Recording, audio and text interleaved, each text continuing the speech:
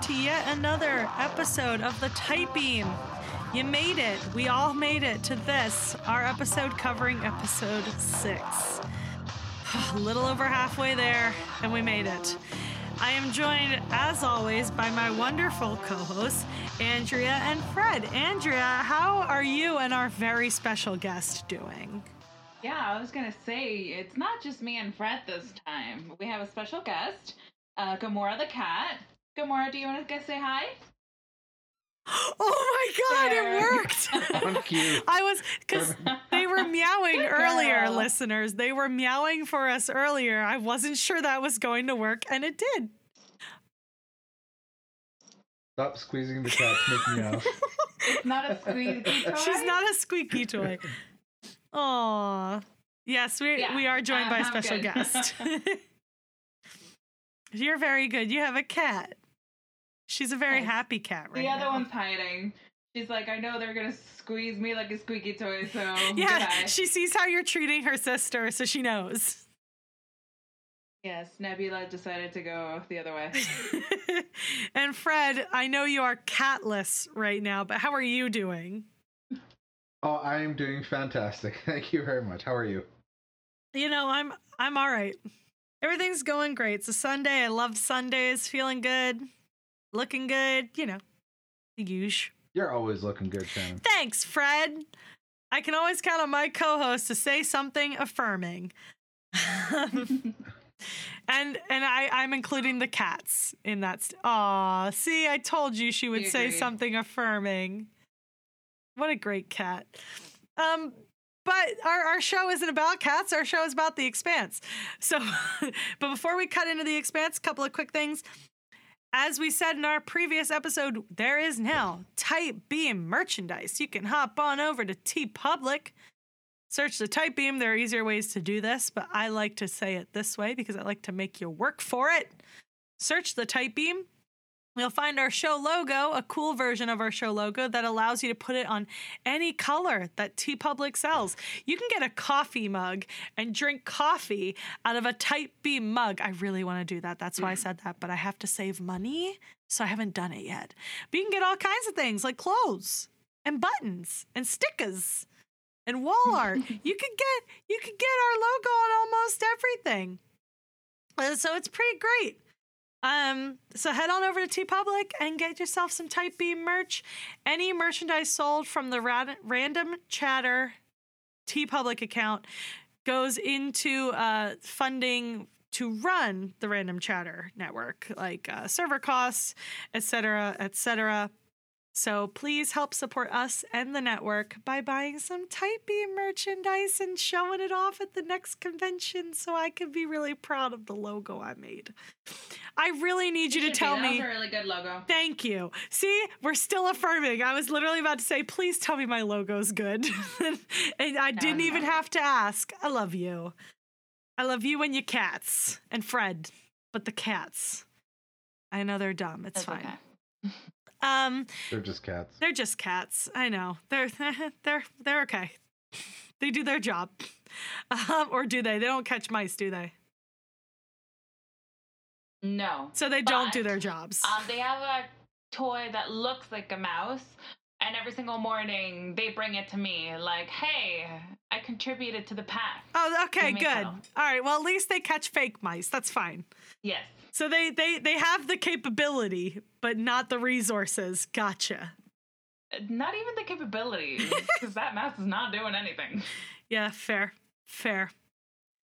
Also mentioned on the previous episode, because it's in the notes again for this episode, there is X-Ray content, which is bonus content on Prime Video.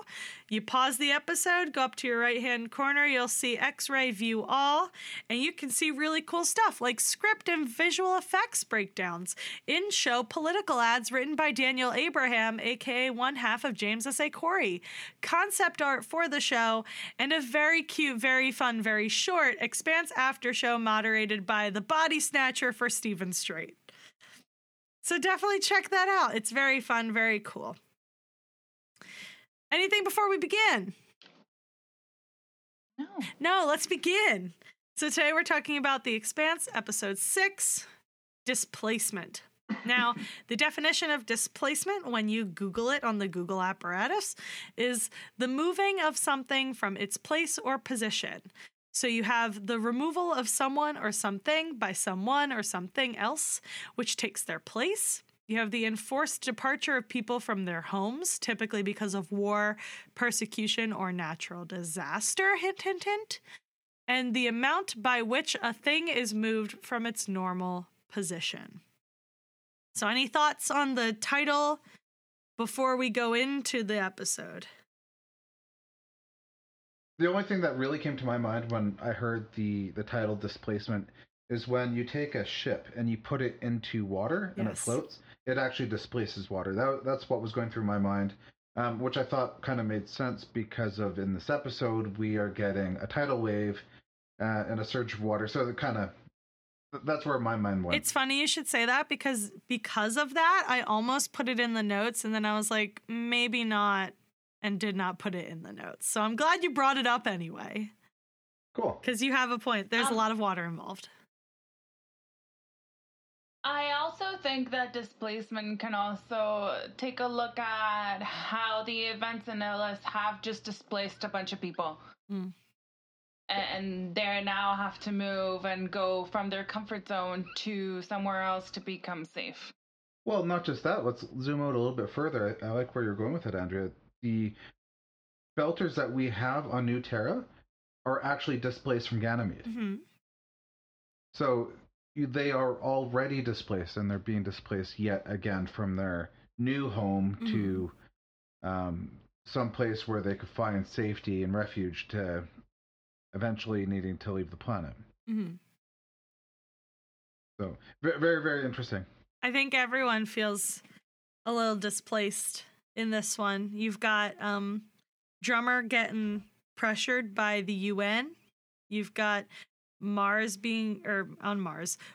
being displaced from her usual thing and going into a brand new kind of job. Mm-hmm. That is very much not something she would have done before, because she was already set adrift by what happened before the season started. And you've got literally just all of Ilus. Just everything about Ilus just makes me think of displacement. Everything. Holden and Amos are displaced from the Rossi and also their comfort zone of like just not getting involved fully unless they absolutely have to. And the like you guys both said about the Belters, not only just displaced from Ganymede, but also now displaced from First Landings. They're just displaced again. Mm-hmm. Everybody's just displaced. It's a lot. You get displaced. Everybody gets displaced. Look under your chair. It's displacement. It's the Oprah of displacing. So yeah, it's just another episode where like the title can mean like a lot of things, and it's all really cool interpretations of the same thing. I really appreciate that the titles all have like different interpretations of the same thing. Yes. Like a little bit of like, I like that they mix science with like the scientific definition, which Fred and I talked about a second ago, versus like the actual, like the typical definitions, the dictionary definitions. I like how every title has played with that so far. Me too. I really like that it can be interpreted in many different ways. Mm-hmm. This is an English teacher's dream, to be able to analyze words. Just like The Expanse can be taken many different ways. Like we talked about in the last episode. Like Fred and I almost had like a fist fight across the country. Oh, did you? Well, I mean, I would call it a fist fight. It was like vague verbal fisticuffs. I don't know how to describe it. What, the word fisticuffs? Yeah. What's this? Oh. It's like there's like, come on, block your face. Like those goofy little turn of the century, like rock'em sock'ems. So this episode was written by Hallie Lambert, and it was directed again by Jeff W. Jeff Wolnoff. But yes, yay, Hallie.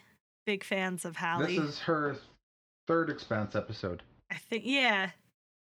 She did one in season 2 called the Weeping Somnambulist. Yeah. And then in season 3, she did Intransigence. What is it? Intransigence? Intransigence? I don't know.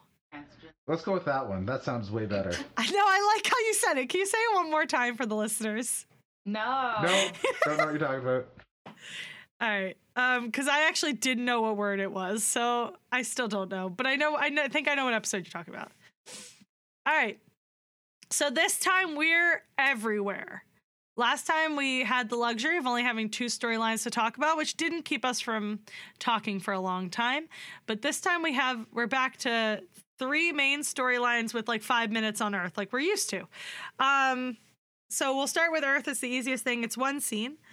So in the previous episode, we didn't really linger on this, but Amos predicted that Carol's broadcast about taking the officers hostage would be broadcast. Or her video would be broadcast. And guess what? It was. So Carol's broadcast from before the hostages were freed makes the news feeds back in the Sol system.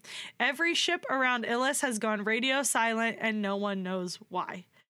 I only had one takeaway from this scene. It's that even the officer that is talking to Avasarala in this scene refers to New Terra as Ilus. Which is something we talked about before with Avasarala referring to it as Ilus. When Gal was like, well, the Earthers call it New Terra. Well, yeah, see, but now even the military is calling it Ilus. So, like, doesn't matter. Nothing matters anymore. Names just don't matter. Who cares? Who cares? Yeah, so that was... I found it really interesting in this whole scene that they're really quick to put blame on the Belters and the radio relay.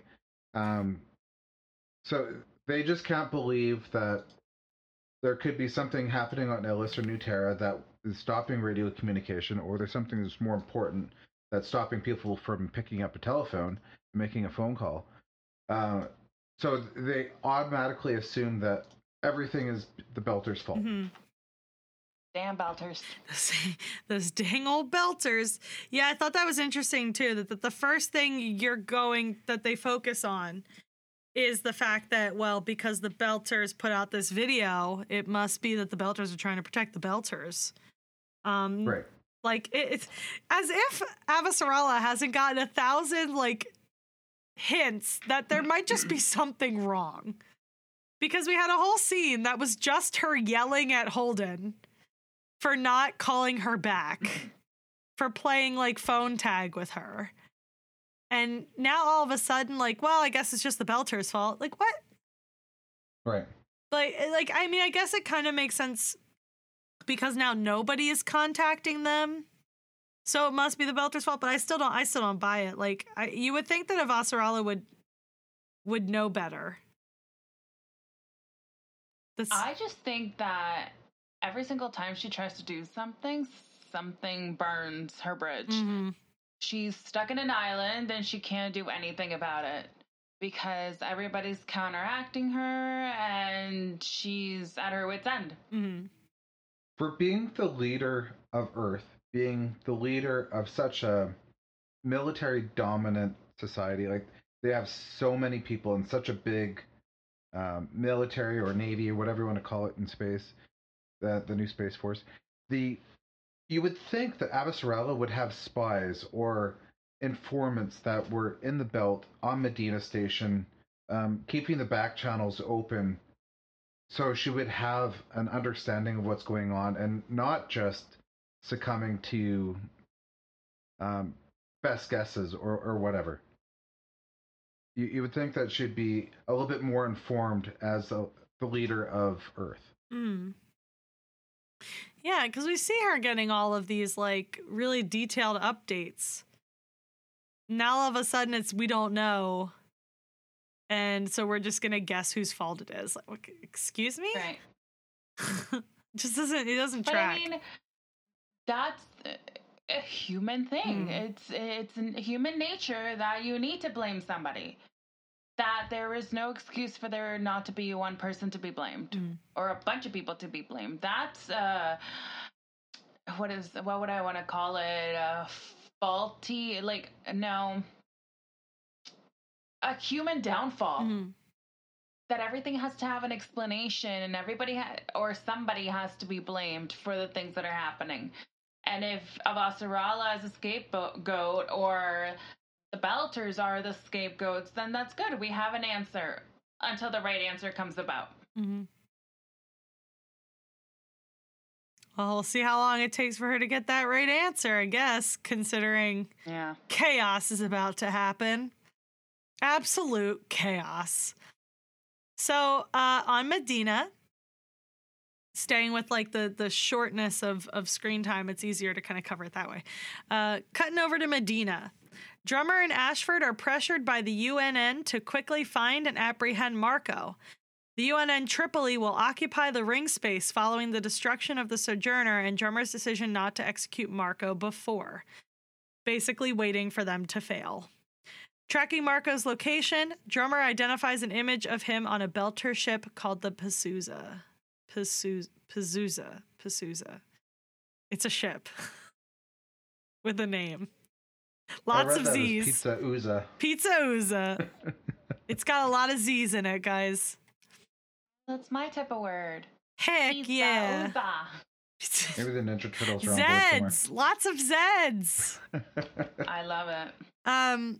So it doesn't have a lot of screen time, but I think it's still a really interesting bunch of scenes that we get with Drummer and Ashford. And I think one of the best lines I could use to describe this scene is, during one of the scenes you had this UNN naval, I don't know if he was an officer, but he was with the officer, so I'm assuming he's an officer. Looking through the window into Medina Station, and after they leave, Ashford says, there's like an ancient Earth saying for this, they're measuring your windows for drapes. Right. And then he explains to her it means that like they're waiting to take this over. They're waiting for you to fail so that they can have this place. Because they say that because of the relay going missing at Illis, and because of the fact that they let Marco go, that the OPA clearly, quote unquote, clearly can't police their own people. And so the UNN has to help them do it. So basically, the OPA is once again not trusted by the UN. Well, okay. It might be really public, and it might be very clear that Marco is kind of doing his own thing, but Belters are not the only people that have terrorists. Like, on Earth, I am sure there is still people that defy the government, do their own thing, cause terrorism. It's just not being advertised because it's being contained to their planet. Mm-hmm. With that many millions of people not working, there's going to be other things afoot. Guaranteed. Right. So I would also argue that Earth can't police its own planet. Mm. So in every society, there's always going to be somebody that stands apart. I think... And just be different. And I think the biggest obstacle that the OPA faces that the Earth doesn't really face is that space is huge. Space is massive. Of course, it's going to be difficult to police anyone in, like, not necessarily Medina, but in the Belt, which is controlled by the OPA, because of the fact that it's just so big. You can't keep an eye on all these people the same way they can on Earth, where they could, track you super easy. Sure, you could track people through the Belt, but it all depends on if someone even steps foot on a station, if someone sends out a video. It is a lot more difficult to police the Belt, not because the OPA can't do it, but because space is just really big. And it just puts an unfair burden on the OPA. Well, not an unfair burden, an unfair judgment on the OPA to say that they can't police their own people just because this one guy managed to trick everybody. They had no, like I said in the previous episode, how Avasarala had no way of knowing what Marco did. Drummer and Ashford could not have planned for what he did. Like, they were told a story. They believed that story. Drummer did what she felt was right to keep the Belt together. Right. They had no way of knowing he lied to them. I mean, you could have guessed, but it would have just been a guess. He just as well could have just been telling the truth and gone on his way and never caused another issue. So for everyone to like and I understand it's because like the Ilus relay went dark at about the same time, but to just assume that the OPA needs help or isn't trustworthy, well, more that they aren't trustworthy, so they want to keep an eye on them, it isn't exactly fair, because also the OPA were they were the first ones to turn on Marco in the first place. Drummer knew exactly what she was doing when she went against Ashford and spared Marco's life. She knew Marco was going to screw up again. She absolutely knew it. But because she sided with all the other factions, she can now rely on them to help hunt Marco down. Exactly. If she said no before, she would have been shooting herself in the foot. So she has strengthened the bond between the different factions of the OPA against Marco and his small, I want to say faction, but it's really a terrorist group. Yeah, his little cell. His cell. So Drummer did the absolute right thing, and she has united the different factions of the OPA against a common oppressor. So they're going to go after Marco together as one OPA. Yeah, and she had said that too. She had said now if he crosses the OPA, he doesn't just cross a few factions, he crosses all of us, because we all decide to spare him. Like we were all there for his trial, and so if he crosses the ones who decide to spare him, he's crossing the whole OPA. Exactly. And so, they do put the search out for him again, and people are going to be more willing to turn him in, because now it's like he didn't just go against, two factions, he went against all of them. Mm-hmm. Right. So, yeah, she like, it's easy enough to say that because we hate Marco or whatever, that it makes sense that we wish that she had voted that he would die. And I wish she had voted that he would die. But story-wise and character-wise, it makes far more sense about the decision that she made. And she didn't make the wrong decision at all. And now she's going to have the resources of the entire OPA at her disposal because he betrayed all of them. Right. And he put them all in danger of collapse by attacking the UN. Yeah, so what he's done is he's put a wedge in between the OPA and Earth. And that is just going to grow and grow and grow until either all-out war happens or until he is removed as that wedge. Yep. So with all the different things that are happening, what's happening on Ellis and the whole radio blackout, they're obviously making an assumption it is something more than something innocent. Mm-hmm. So Earth has to suspect that it is on purpose. It was purposefully shut down. Mm-hmm. So you can thank Marco for that. We can thank Marco for a lot of things. My anger issues are one of them. I hate Marco so much. I can't wait until we get more Expanse so I can finally be free to talk about why I hate Marco all the way. But it's fine for now. Any other thoughts on the OPA? I've grown to love Ashford so much. The beginning scene when he's watching the video, cradling his child, it was beautiful. I thought it was really well done. And last season, I wanted him dead. And I wanted him gone. And I didn't get that the last season. And I'm glad because he has been such an amazing support group with Drummer. And I'm really excited to see where they go, because I think we mentioned it in another episode that there's almost like father and daughter bond between him and Drummer. And he was not able to see his daughter through. So he kind of gets a second chance. I think one of the things I've always said about Ashford in season 3 was that in the books, he confused me so much. Like, I didn't know what his motivation was. He just, it kind of was implied like something went wrong and he just went kind of bonkers. But I really appreciated what they did for him in season 3 to make him be more sympathetic and make more sense, even if he was the antagonist and I did not like him and I did not like a lot of the decisions he made or the things he did, and the way he treated like Naomi. Oh man, I didn't like that at all. But anyway, I really appreciate though how they gave because they made him make so much sense. The jump from antagonist to fellow protagonist makes more sense, feels more real, and is a little more organic than if they had just tried to shoehorn it in. I feel like we saw that scene where they had a drink together at the end of season 3, and now we see them working together. It makes sense because he did save Drummer's life. He didn't make any decisions because he was doing something bad. He thought he was making a decision that would save lives. And unfortunately, it wasn't the right decision. Well, fortunately, obviously. Not unfortunately, but unfortunately for him, maybe. But, it saved the system to not follow his plan. So maybe not unfortunately.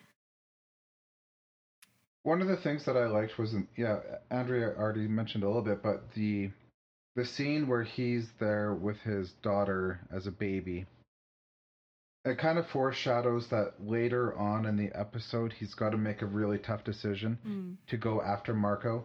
And he knows that it's going to be a bloodbath of a fight because they need to capture him alive. They're going to have to board his ship and they're going to have to fight to capture him. You kind of get that sense at the beginning of the episode that something bad is going to happen. And at the end of the episode, you see what is now ahead of him, what he has to face. So you also kind of get more of an idea of why he fights for the belt. He fights for the world he would have wanted to give his daughter. And he kind of talked about that in season 3 as well. He isn't just doing this for himself or what have you. Even if he has different opinions and perspectives than Drummer, he's still fighting for the same thing Drummer is. And that's why they work so well together. Right. Yeah. A united OPA. And also a lot of his perspectives on what the OPA should become to be seen as and heard like they need to be by the UN and Mars. He wasn't wrong about those things in season 3. And we're seeing a lot of those things come to fruition. We're seeing Drummer wear a uniform with the symbol on it that she made fun of in season 3 that he was wearing. Right. So, he has really good points, even if people disagree with him. And we've seen Drummer take a lot of those in stride. So, yeah, I like Ashford a lot. I like David Strathairn. He's killing it. Yes. He's great. Okay, so what's happening with Bobby? What's happening on Mars? So this summary is short, but it's still a lot of things. So on Mars, Bobby joins Isai's team as Muscle. During a heist, their inside man turns out to have false information as his code fails to get them past a security door. Bobby then risks her life by going outside to climb a maintenance tower to disable the door's hydraulics manually. So, like I said, it's a light summary, but a lot more happens in that storyline than the summary puts forth. But yeah, we see we see Bobby working her new job, and she seems to quite enjoy it. So, this scene on Mars I have one of my biggest criticisms of the whole episode. So, first off, I don't like the fact that Bobby is working for the underground. Of course, this is something that I voiced my concern about before.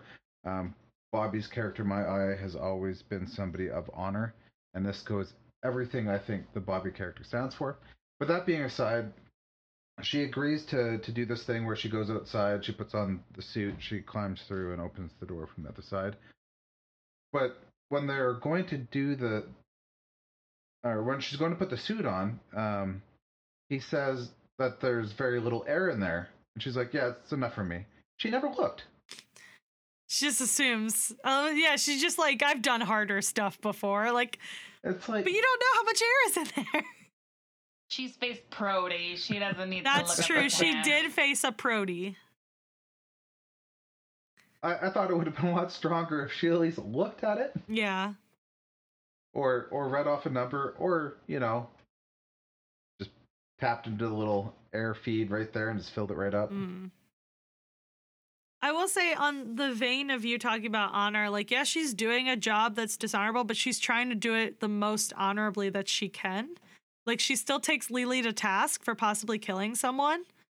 And if you notice when she comes to in the last scene, that the guard that was willing to let her die, he was not dead. They actually just knocked him out and sat him over there. Like, they didn't even kill him. Right. So I think it's more like, you know, she's trying to take her own destiny into her own hands. And like, yeah, it's not the honorable kind of job that she could have, but she was trying to do an honorable job, and they were still trying to drag her into the other underground. Like, that her boss was straight up like, yo, could you keep doing that? And like, maybe I can get a cut or whatever. So like, regardless, she was already dragged into this. So why not go into it, be a muscle, and try to like keep people from getting killed? Not only like, yeah, these criminals, but like the people that they keep getting involved with, because someone has already died. And maybe if she can be part of that, she can keep them from letting anyone else die. And also she can get some mad money. Yeah. I completely agree that she had honor and respect for the Mars that was, not for the Mars that is. So that has changed, and that has brought her, I don't want to say brought her down, but allowed her to chip away at her code for what Mars is now. Yeah.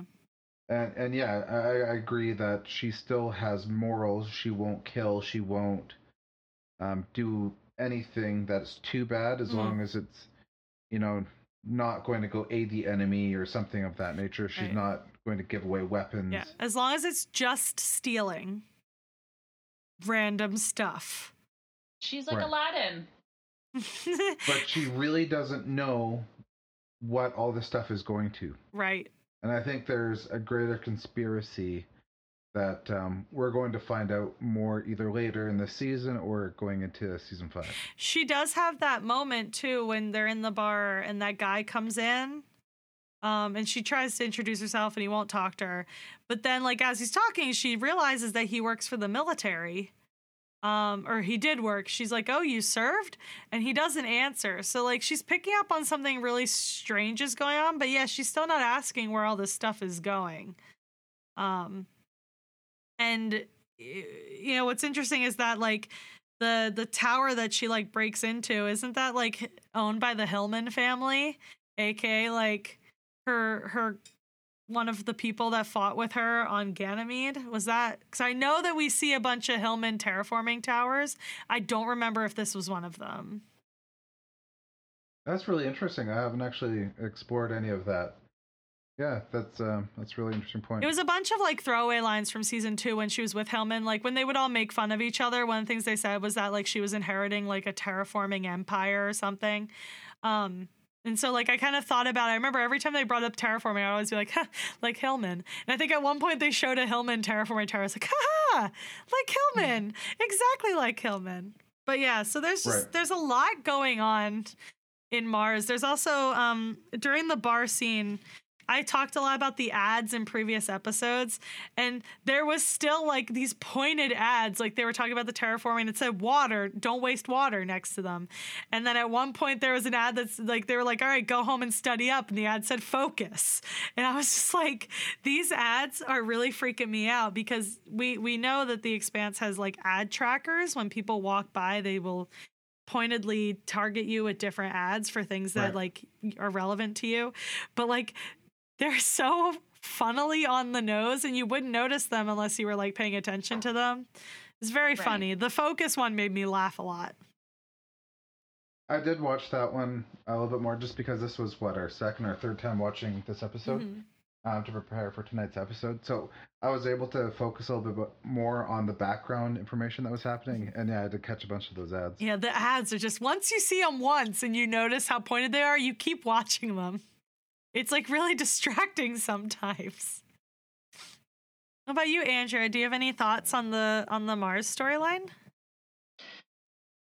To be honest, it's not my favorite. No, every single time that I see Bobby, it's just like, yeah, okay, she's just done a Mission Impossible kind of situation with bad guys. So it hasn't impressed me so far. Hopefully it's kind of like the kick in the butt for her to go back to Avasarala, because I think that's where it's going to go. But aside from that, it's not my favorite storyline. Anything else on Mars before we move on? Nope. The one thing that we could talk to just very slightly, this goes into one of the later books. There's a lot of rumors happening online that that unknown other person that served could be Duarte. I personally don't feel that that is him at all, but maybe somebody in his circle. Yeah, I don't think it's Duarte either. I think Duarte would probably tell you who he is. Yes, because I haven't reread book 5 completely. I know you do vaguely meet him for a hot minute, but like, I don't think he would get his hands into any dirty work. I think he would keep himself distant from it. And I don't remember what episode it's in, but there is an Easter egg of Duarte, so I don't want to like detail what it is until I remember what episode it's in. But I really do think if he's getting himself involved, he'd be keeping himself far away. Sure, and I think we should keep this as vague as possible, just so we're not getting into spoiler stuff. But that was just my thoughts on that scene, because we did see some of that posted online. Right. So I guess this leaves us with one planet left to go. Oh God! It's another long boy. It's another long boy. Pray for your girl. So, we're going to Ellis, or we're going to New Terra? We're going to Ellis. We're going to Ellis, and I need a lot of air for this one. I need more air than Bobby got. Alex and Naomi contact Holden, informing him of the massive explosion on the other side of Ilus and warning of the impending effects. An earthquake very soon, followed by a dangerous shockwave packing winds in excess of 200 kilometers per hour, which itself will be followed some hours later by a catastrophic tsunami that will reach the settlement the next day, destroying the buildings and submerging at least a third of the continent. With this knowledge, the settlers finally agree to evacuate the camp, but the Belters only agree on the condition that Holden call for Avasarala to support their claim.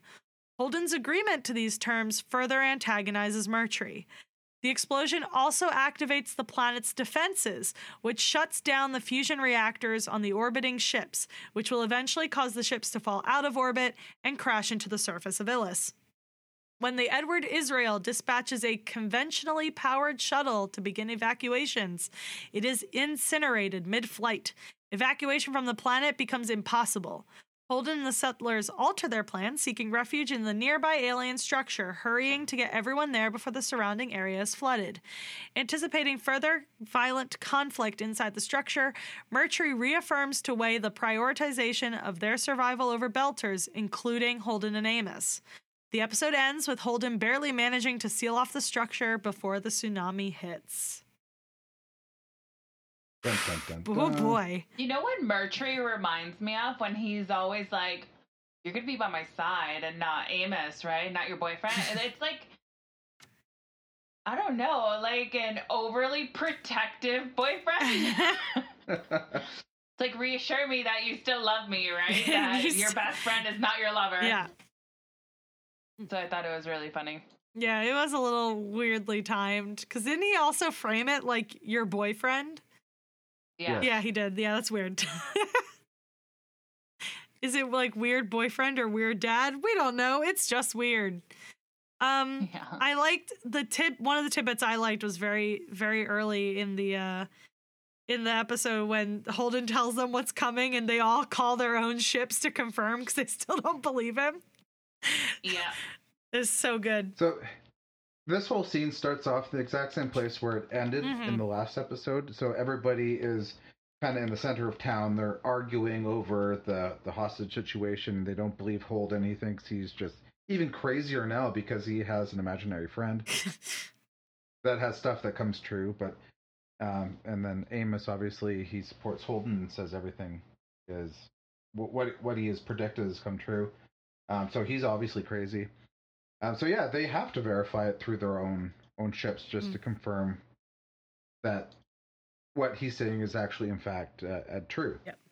Speaking to that really quick, like the fact they're all fighting in the middle of town. Andrea had a really interesting observation before we started recording. Andrea, do you want to talk a little bit about what you thought about that scene? Correction, I actually screwed up episode 33. You didn't have to tell anyone. I was trying to help you out. No, you know what? I am going to own up to my mistakes. And I know that Shannon deleted it from the last episode. Thank you.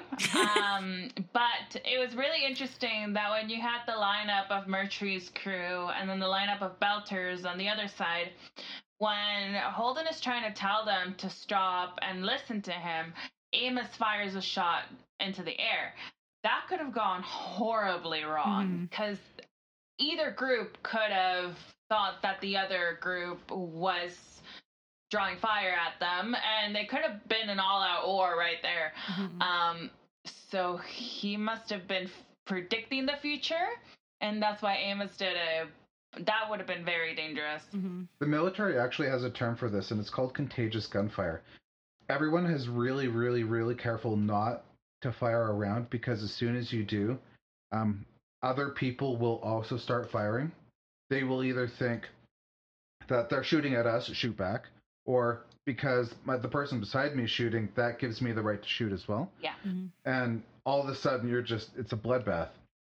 So a very safe thing to do is to never pull the trigger. And the right thing to do is not pull the trigger, just to prevent everyone else from doing that. And the fact that Amos is able to get away with it kind of harkens back to where his upbringing is, on the streets of Philadelphia or whichever. Thank you, but it's Baltimore. I'm touched that you would bring Philadelphia into this, but it's Baltimore. Absolutely. So it kind of gives you that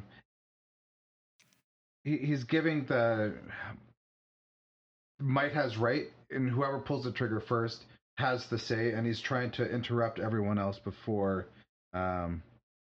it devolves into something worse. He made a judgment call. I thought it was the wrong one, but it worked out. Yeah, it's a scary thing to do when tensions are really high and everyone's yelling at your boss. Everyone wants to kill each other. It's just like, yeah, I'll just shoot in the air. Like, I don't know if I would have made that decision. I would have. Probably flicking the lights off and on in the classroom would have been smarter play. I love that she's critical of it, but then goes, yeah, but I would do that. Yeah. I appreciate your honesty, Andrea. No problem. As always. I'm not saying I'm perfect. That's what I'm saying. I would have shot. Right. Another interesting bit of that is so Holden has told them all what's going on, how he has the investigator, blah, blah, blah. And so as he's working on an evac plan, Carol interrupts him and says, you brought this on us. This is your fault. Which, of course, is Holden's kryptonite. Telling him something like death or destruction is his fault will usually get some sort of a reaction out of him. But he keeps getting hit with these, this is your fault, this is your fault. And all he's trying to do is save lives. But we keep going back to the whole, he couldn't have known pattern with all these characters. They couldn't have known what would happen. He had no idea that the investigator was going to go rogue and just start turning things on, But it's, he wants, I listened recently to The Churn, and they talked about Holden's moral code, right? How he deals with things. And they landed on the fact that he always does the next right thing.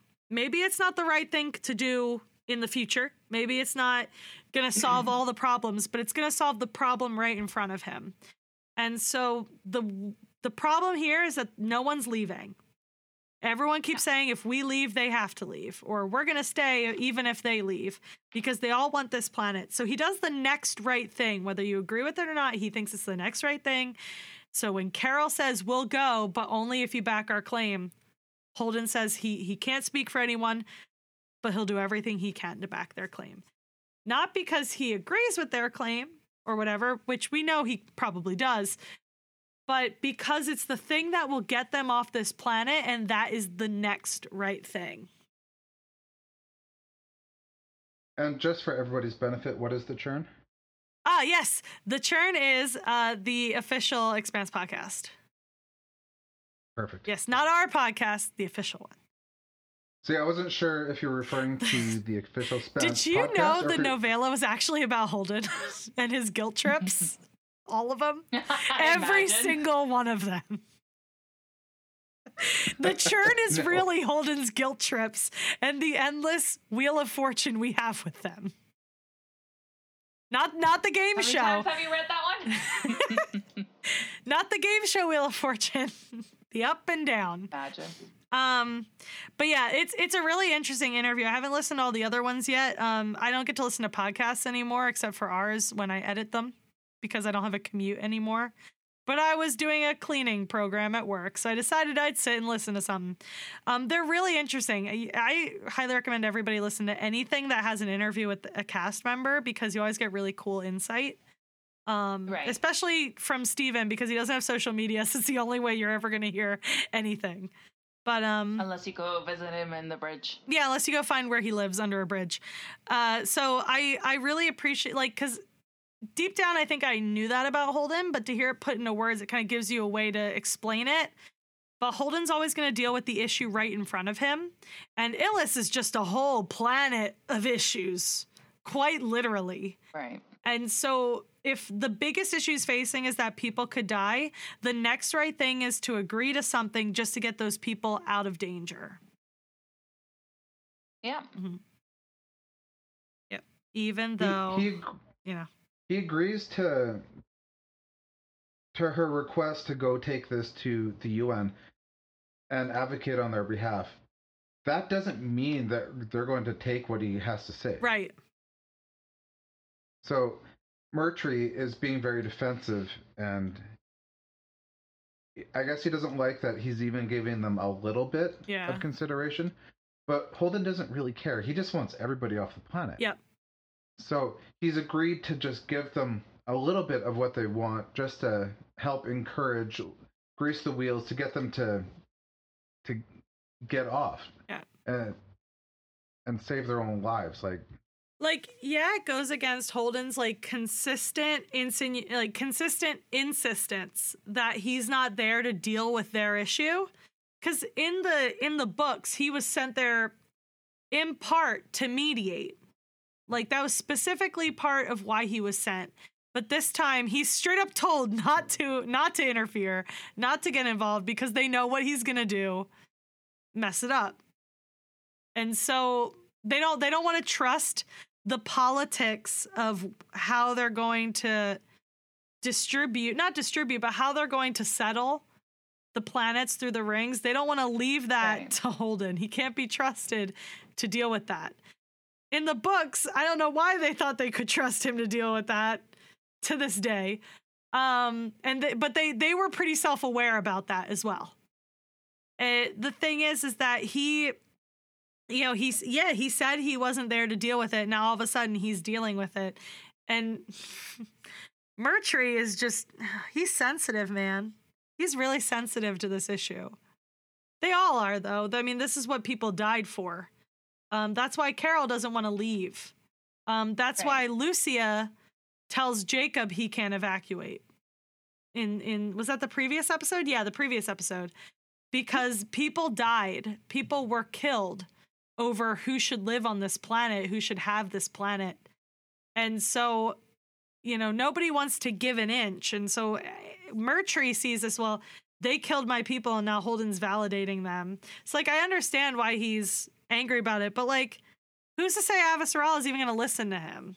Or as we know, who's to say Avasarala will even win the election and be the one that Holden's going to be talking to. Like, there's so many unknowns to this. And so, yeah, Murtry's just angry in the moment, but we always get angry in the moment. That's always that's usually your first instinct. Say yes to take them out of the planet. That's it. That's the only way people were going to go, is if he said yes. So that's one issue that we have. Is them trying to get everybody off. There's also the issue of how we're going to get everyone off the planet, and that quickly is ruined by the fact that a moon starts melting after the destruction of the ship. So we don't know how... What I really appreciated was that, once again, a fusion reactor is seen as a weapon, so the planet shuts down. Like, there's a precedence for this. We saw this in season 3 when they sent the fusion... Yeah, when they blew up that fusion drive and it was seen as a weapon. So the planet shuts down and everyone's angry because physics don't work anymore. But now we're also going to like melt moons and melt ships. Nothing makes sense anymore on this planet. Why does anyone want to live there? Well, okay, so first let's back up just a little bit because I think you glossed over something that was really important. Mm-hmm. Holden gave in to the Belters and said, I will advocate on your behalf if you get off the planet. And then he goes to Murtry and says, we need to borrow your ships to get everybody off the planet because that's what you want. And Murtry says, no, you don't get to use them because you advocated on their behalf. You're no longer impartial. You're no longer mediator. You are unfairly giving them more right than we are. Right. You're giving more to them than us. So Murtry agrees to give him one ship if they agree to dump all of their cargo. Everything that they came to the planet for. Right. So I thought that was really interesting that Murtry still, even to the end, would continue to negotiate on behalf of RCE. Even bouncing off that, now that you've said that, because this is in my notes, there's another reason why he's only going to give them one shuttle. He's been prepping the other shuttle as a bomb. Yeah. Yes. Which I think we glossed over in the last episode. I think that was something he came up with in the last episode. Basically, and that's probably why I forgot. The reason why he's not going to tell Holden the truth that he has turned one of the shuttles into a bomb to use as a failsafe or an option is what he calls it. He's not going to tell him that, so he's going to use the fact that he wants to keep them from using his equipment as an excuse for why they can't use that shuttle. The RCE only has one shuttle now. So, of course he's only going to offer one shuttle, but now he's come up with an excuse. Is that Murtry is the dominant character and presence on the planet. Mm. The soon as they get off planet, Holden is in charge. Yep.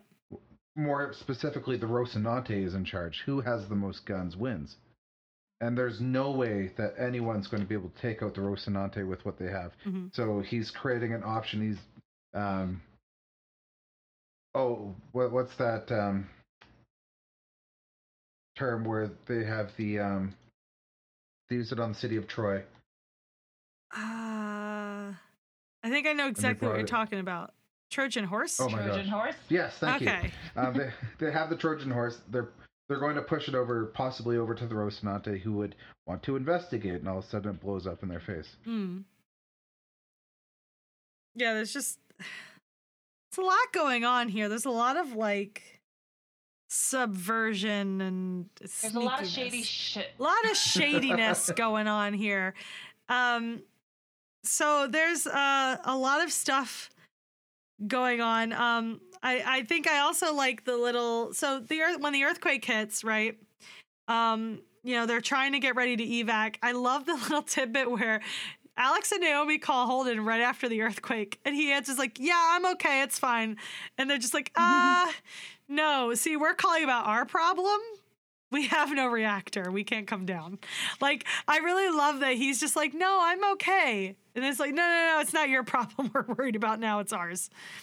And that was also that and the melting of the shuttle were the catalysts for why they ended up choosing to go to the what's it called? The ruins. There was also a line from Mercury that I got a kick out of, where when he said dump the ore, and Holden's like, their ship is going down anyway. It's like, don't underestimate yourself. We might find a way to fix the reactors. Like, it's just like because he's so known for like fixing and saving everything. It's just like, well, don't underestimate yourself. I think this is the point in this season or in the show that they start to realize that, hey, this is a proto-molecule moon, planet, and the entire planet has been terraformed to the way that they wanted it, and the power to be able to do that is immense. And then you look up into the sky and you see 13 moons all in the same orbit at the same distance away, and then you see one of them, is able to destroy a ship that's coming in. That they're not maybe moons, but they are defense satellites. Right. And I think they're starting to get actually scared. And now that they can't transport people from the surface to escape, they're in really, really dire straits. So they do blow their way into the ruins, and they start loading up. You also see some RC people working together with the Belters. LV offers equipment, and Jacob packs up the clinic so that they have all this stuff. Some things that might be they're in a scene with Holden and LV before the shockwave hits. There's a really important line where he questions why she's picking up all this stuff.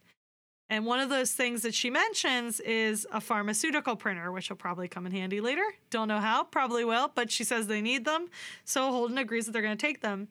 But before they take them, the shockwave hits, which is a really creepy thing. It's just a wall of dirt moving at the speed of sound, and the visuals of that room exploding around Holden LV is so cool. That was scary. It's one of my favorite shots from the trailer, and I was waiting to see it. It was really good. Yeah, I really enjoyed that scene. I thought it was really, really well done. I think on the downside that maybe Holden or LV should have been hurt by that explosion, they were able to walk through that unscathed. So I felt that was a little untrue. I don't think that would have happened. But I appreciate the scene for what it was. I think for the machines that LV was trying to pack up and bring with her, they explained it better in the books. One of the devices is able to make water. Yep. That they're able to drink. So which kind of lends to the credence of why this machine is so important, that they're going to all die without this thing. Yeah.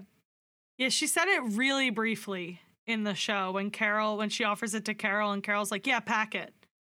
The stuff that she gets Holden to pick up for her very specifically is mentioned because in the previous scene, she saw stuff in her eyes. Yes. And so she realizes they might need medicine too, more medicine than will be on hand at the clinic. They need something that can make medicine.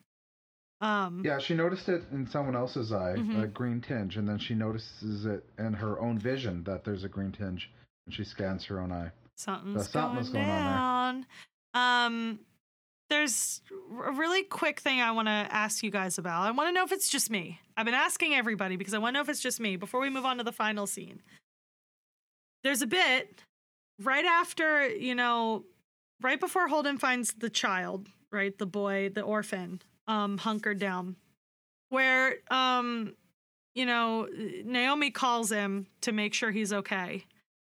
And they have the conversation. I got a huge laugh out of when Naomi's like, I should be down there with you. And he says, well, I feel bad that you're not. And then you too, Alex. It's just oh, well, it was understood. But the bit that I've noticed, and this happens twice in the season, we'll get to the second one in another episode. It's not in this episode. But there's a really weird moment where Holden and Naomi both seem to be waiting for something, more Holden than Naomi. There's a really long, weird pause. And Holden says, I'm not planning to die down here.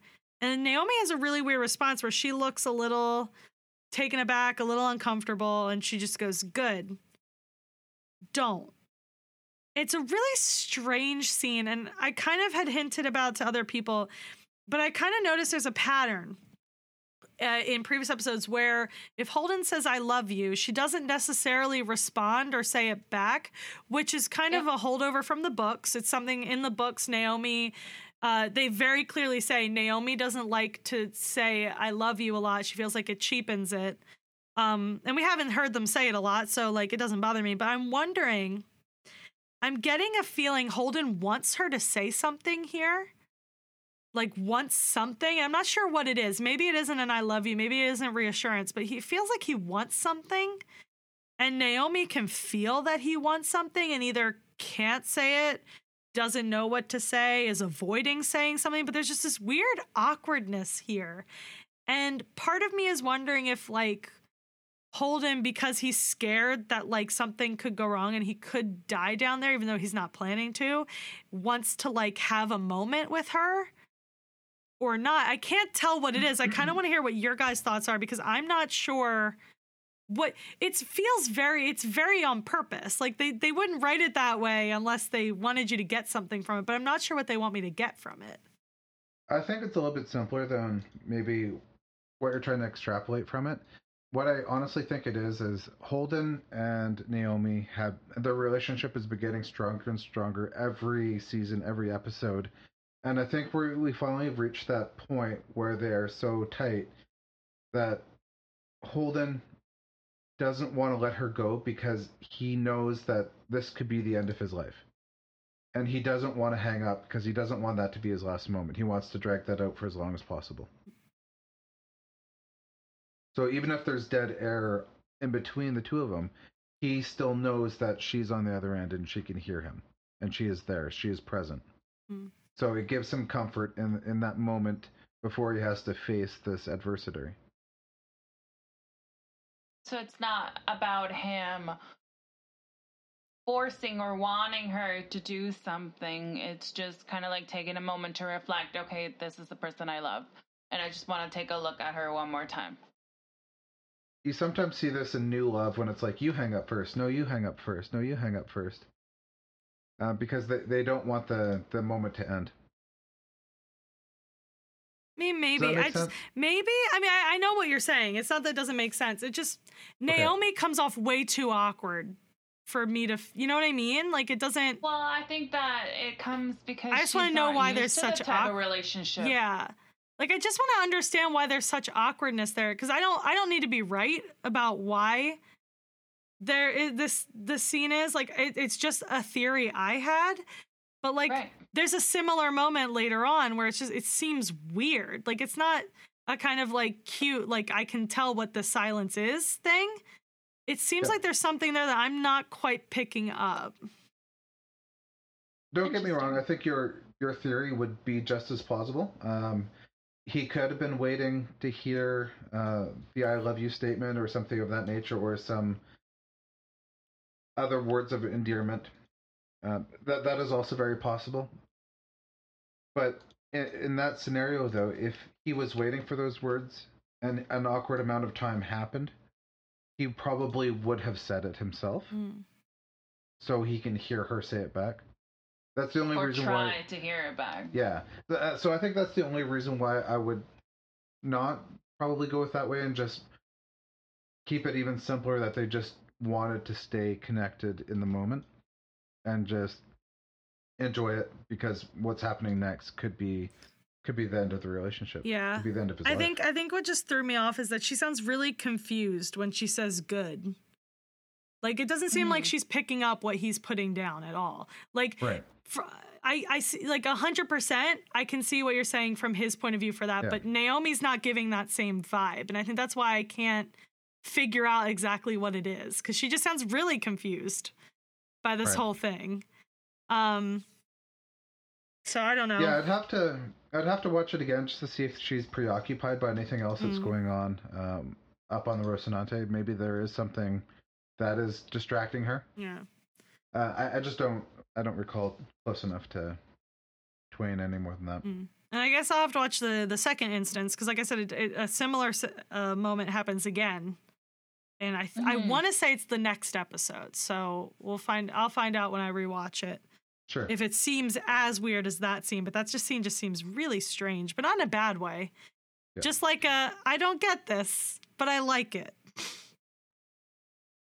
Nothing makes sense to me on this show anymore.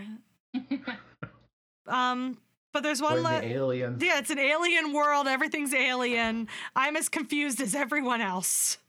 It's fine. Aliens. It's aliens. They have flying machines. They have flying machines that can melt things. So killer moons. Killer melter moons. Giant drilly things that look like teeth make me deeply uncomfortable. So in the last scene, is the tsunami hits. They built this door that should block the water, but of course it gets stuck. So who should go out and attempt to fix it, risking their life in the process is, of course, Holden. And of course, no way, but yeah, go ahead. They grabbed the skinniest bone rat guy to go pick up this door. Are you kidding me? And he couldn't do it either. It was stuck. It was not moving. And the faces he was making were incredible. And it was all in slow motion, so you couldn't avoid looking at any of this. But it was a really nice scene. And I think what made me laugh, though, was when Andrew and I went to set, we were taken to that room where everyone was chilling out. Yeah. And the PR person from Amazon, Morgan, she points up at the hole and she goes, we shot Steven straight through there with a ton of water the other day. It was great. Yeah. Right on. So I was waiting to see like what she was talking about. I was not disappointed. But it was still a really cool scene, and seeing like Holden like keep looking over his shoulder for the water. Like you felt the tension there. And like he actually like literally did barely make sliding in. This is like the second time he's had a close call with these stupid towers that look like teeth. Cause he almost got shut in it last time. But like that slide in like that was a lot of water. And he just barely made it in. Like there was a lingering shot of water falling over everyone. I think that's gonna be important.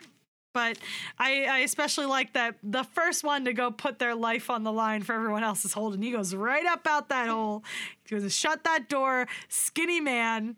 He's going to make that happen. I mean, he's skinny, but he's got some muscle. We saw him shirtless this season. Amos should have been the one going over there. Well, you're right. She just wanted to see Amos use those guns.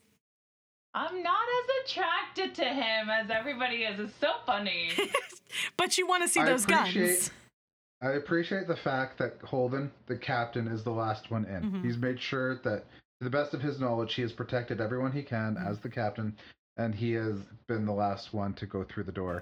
But of course, the door is way too heavy for him. Yep, he has a lot of trouble with that door.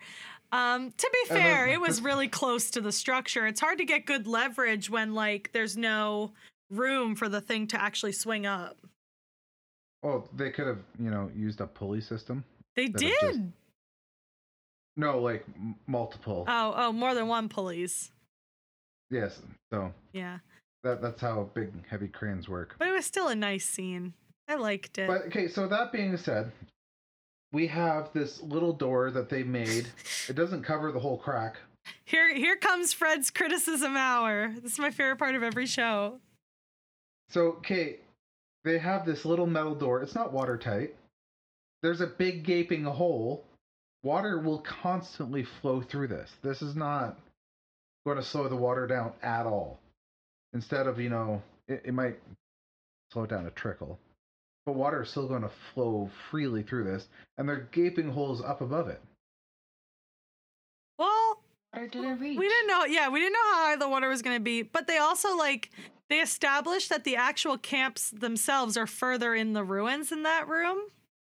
So even if a little bit of water gets in, they still could have found rooms far enough away that it wouldn't affect them for a bit. Also, the tunnels go up and down a little. There's some hillage and stuff, so they probably could have found higher rooms that the water couldn't get even if they got to it. There's probably some wiggle room in there, but yeah, I was a little confused as to how this door was supposed to work. I don't know. I kind of go under the impression that this tower... Okay, so I'm under the impression that the water is going to be, let's call it 50 feet deep. Mm-hmm. So they'd have to find quite a ways up to be above the water line. Mm-hmm. I don't know. I just found it. Maybe it's not making sense to me, but it seems like they don't go up that high or they don't go that far in. I would have to watch the next episodes again just to see more while they're inside, just to gauge how big this space is. But it didn't seem from the outside that it was that big. Right. Gotcha. Well, anything else about Ilus, about the episode at all? No. Nope. All right. The X-ray content, the after show focused on the OPA versus the UN, such as the OPA changing how they handle things to become a lawful society, the UN putting pressure on them after the Sojourner, and good politicians versus good people who are politicians and would not become politicians either. They also cover Bobby's change of occupation, like having a purpose or doing something for herself. And lastly, they talk about the explosion on Ilus and how that was pulled off, and that they calculated it for it to be 1/8 the strength of the asteroid that killed the dinosaurs. And the other content was concept art of the Edward Israel, and the shuttle, as well as the Martian rail system. So that's it for today. All right. So this concludes the Tight Beam episode 34. If you have any comments, any questions, do you agree with Fred, Shannon, or myself on things that we discussed in this episode, you can find us online. You can email us at thetightbeam@randomchatter.com. You can also find us on Twitter at thetightbeam, at randomchatter. And also you can find Shannon, Fred, and I on Twitter. Shannon, where can they find you? You can find me pretty much anywhere as Shank Beezy. Fred? You can find me on Twitter at Freddy1Kenobi. That's FREDDYWON Kenobi. And you can also find me on Twitter at CatsBears. That's KATZBEARZ. You can also find us on Instagram at Random Chatter, and you can also join us on randomchatter.com, where we host a host full of shows, not just the Tight Beam, but shows that discuss superheroes, Star Wars, and more. So one of the best ways to get noticed out there as a podcast is to have, either really good reviews or lots of people talking about us. And so there's a couple ways you can help us make both those dreams reality. You can leave us a review or a rating on your platform of choice for listening to the Tight Beam. You can also share us on social media. We always post tweets about our newest episodes, both from the Random Chatter Twitter and our own Twitter. We also post news and fun little insights into the show on our Twitter. So, it would be another way to share that we exist is to share some of our cool, fun stories and stuff. Another way you can help us is word of mouth. You have a lot of friends. You got to have friends who like some of the things you like. Maybe not The Expanse, though I know you're trying really hard to make that happen. You can tell them about us. You can tell them about, us as hosts, how we talk about cats too much. You can also just tell them that you like the show. You can tell them all about the Tight Beam. Anything you do to help us kind of get to more ears, we super appreciate, and we hope you can help us out with. Awesome. And if you want to join our community, and if you want to see pictures of our cats or any of that crazy stuff, or if you want to see any of the pictures of Shannon and Andrea while they were at set, head on over to randomchatter.com/Discord.